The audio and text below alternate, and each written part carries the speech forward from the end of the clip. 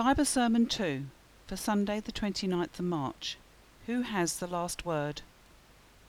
The following are the readings which form the basis of this sermon. Ezekiel chapter 37 verses 1 to 14 and John chapter 11 verses 1 to 45. Our scripture readings this morning may feel inappropriate considering the pandemic we are all facing individually, nationally and globally. We are consistently being advised of what restrictions we are required to undertake to stem the spread of the virus from person to person on a daily basis, and in some cases within hours of an announcement being made. Many of us are probably experiencing information overload, which is in no doubt increasing our anxiety even further as we look to those in authority to take the lead and offer us all reassurance. We read headlines about losing our freedom because we have not listened to the words of advice being given for our own well-being. It's interesting that in life there will be times when we will experience, as we are now, who will have the last word. Or to put it in another way, when confronted by advice. We all experience at some point in our lives, when confronted by advice, who has the last word. When something terrible happens, we intuitively feel that this terrible something has had the last word. Life seems ruthlessly constricted. Hope is stifled. No time to come seems worthy of consideration, and what lies ahead is not sunrise, but sunset, and endless night. C.S. Lewis, in his book A Grief Observed, speaks freely of confessing his pain, rage and struggles to sustain his faith, and in it he finds the way back to life. To quote, "Grief is like a long valley, a winding valley where any bend may reveal a totally new landscape." Grief, as defined in the dictionary, speaks of misery, anguish, distress and agony, or trouble, annoyance, irritation, but to name a few. Therefore, grief can manifest itself in many forms, and we as human beings can experience these emotions in many different ways. It is not coincidental, then, that our two readings this morning draw upon this overwhelming sense of grief which we find in the raising of Lazarus and the words from the prophet Ezekiel. Both of these narratives reveal God's power. Both readings encapsulate the images, and the meaning of both are stretched and strengthened. Ezekiel gazing out at the Death Valley covered by dry bones, where his people had been driven into exile. Their connection with the land God had given them had been snapped like a twig. They may know whose they were, who they belonged to back in the good old days, but now they're not sure whose they are, living as aliens in a strange land hundreds of miles from the only home they had ever known. Exile feels to them a lot like death, a final death for them as a people. The spirits are as dry, as bare as those bones lying in the valley. It is in this low ebb moment of deep despair that the Lord grabs at Ezekiel, takes him to the valley and shows him dry bones that get up and dance, and an entire people lifted up and restored to life. The message of Ezekiel is quite clear to those who listen to him. Exile is not the end. The Lord brings his people back even from beyond the boneyard of exile. Death Valley is not the final resting place, but just a station on the way. And so it happens. God's people make it through the exile.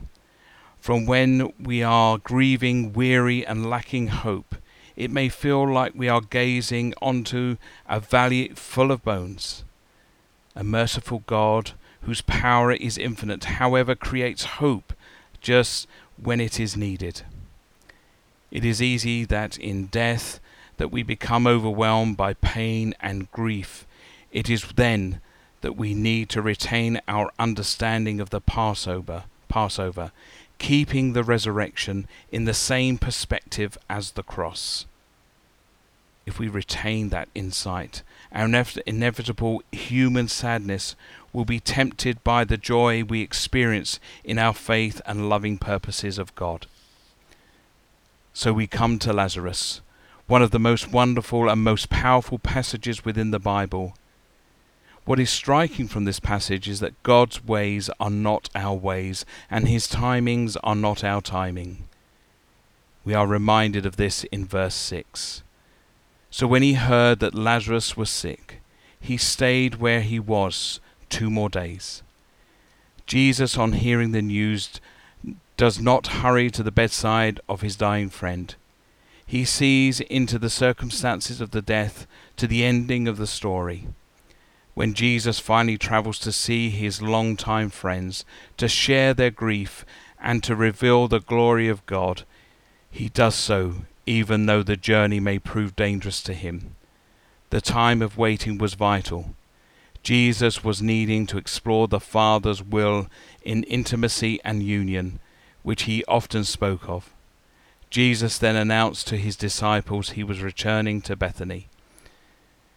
"But Rabbi," they said, "a short while ago the Jews there tried to stone you, and yet you are going back."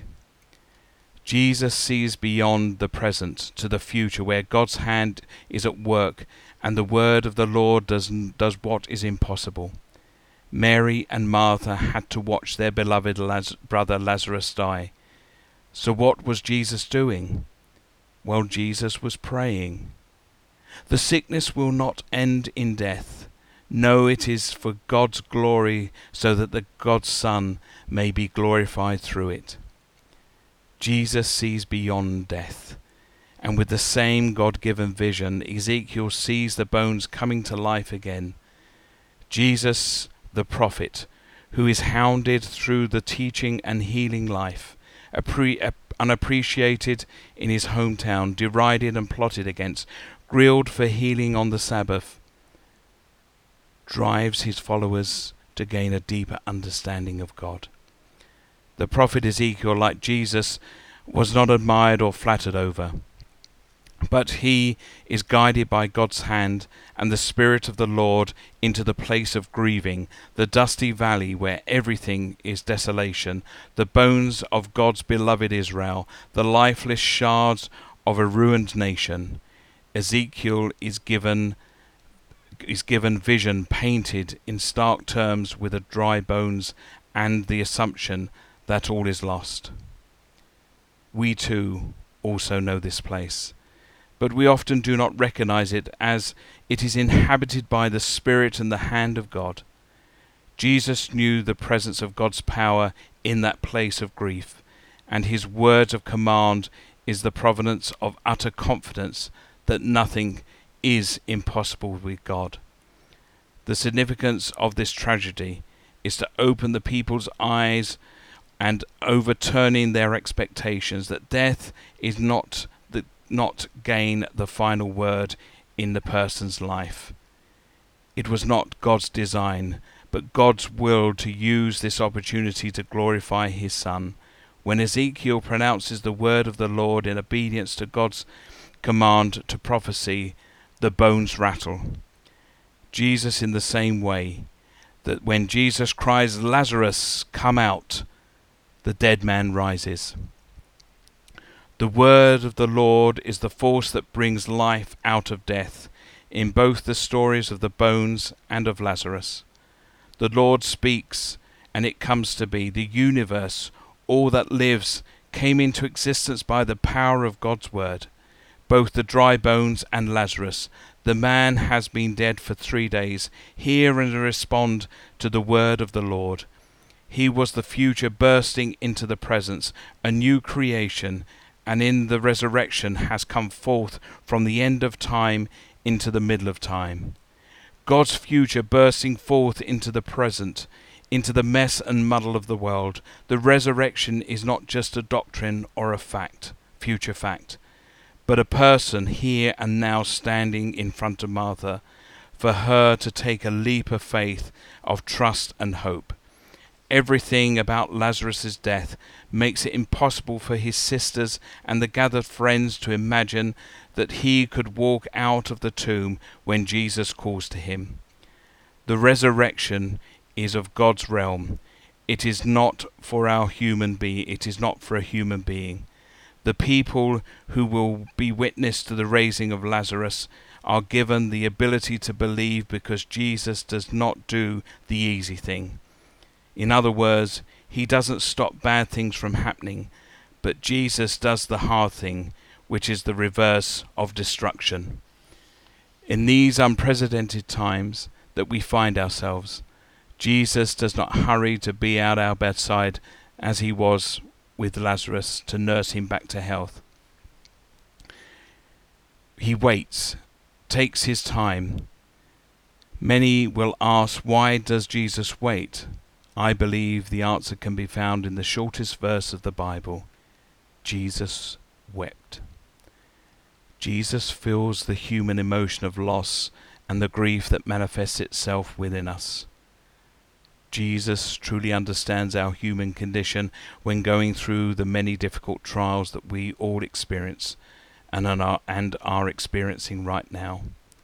However, the message that I wish to share with you today is that the people and the crowds that gathered did not have to believe in order to make Lazarus' appearance possible.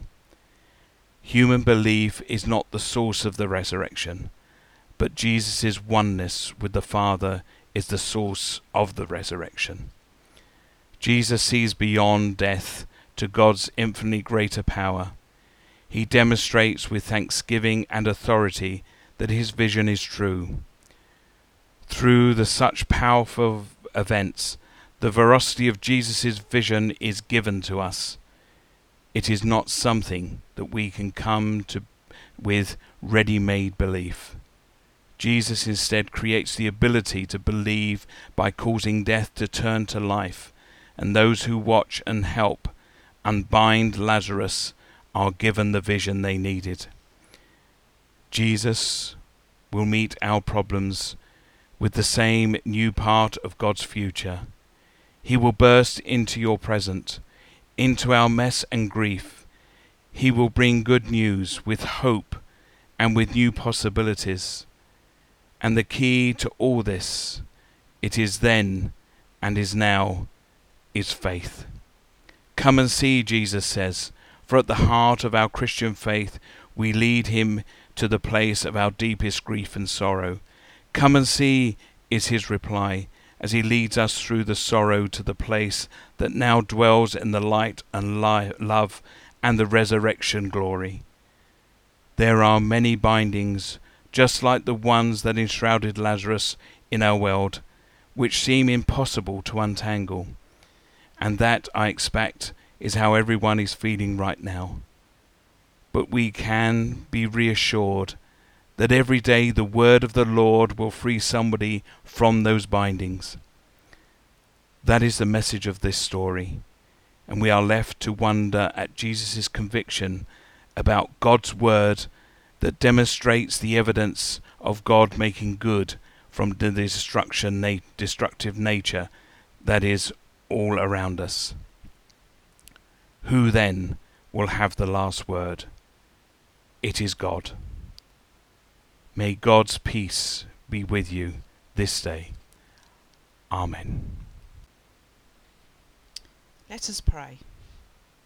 There is no part of life you do not touch, O God, infusing your rich fragrance, gritty and real, getting in underneath the surface, drawing out and lifting up winding love around, until defences are lowered, barriers broken down, and the power of your love reveals the beauty you intended for all your children. May our actions draw attention to you, to the richness you bring to all life and the abundance you share, setting the scene for us to share too. Help us to bring light into all the darkness of life, spreading hope for a better world, a world where justice is made real by your children living together in harmony. Unbind us from expectations. Give us strength to live through disappointments. Grant us courage to overcome obstacles. Fill us with your presence and make us living carriers of your love to others who need it. In a moment of silence, let us bring before God those people on our hearts at this time.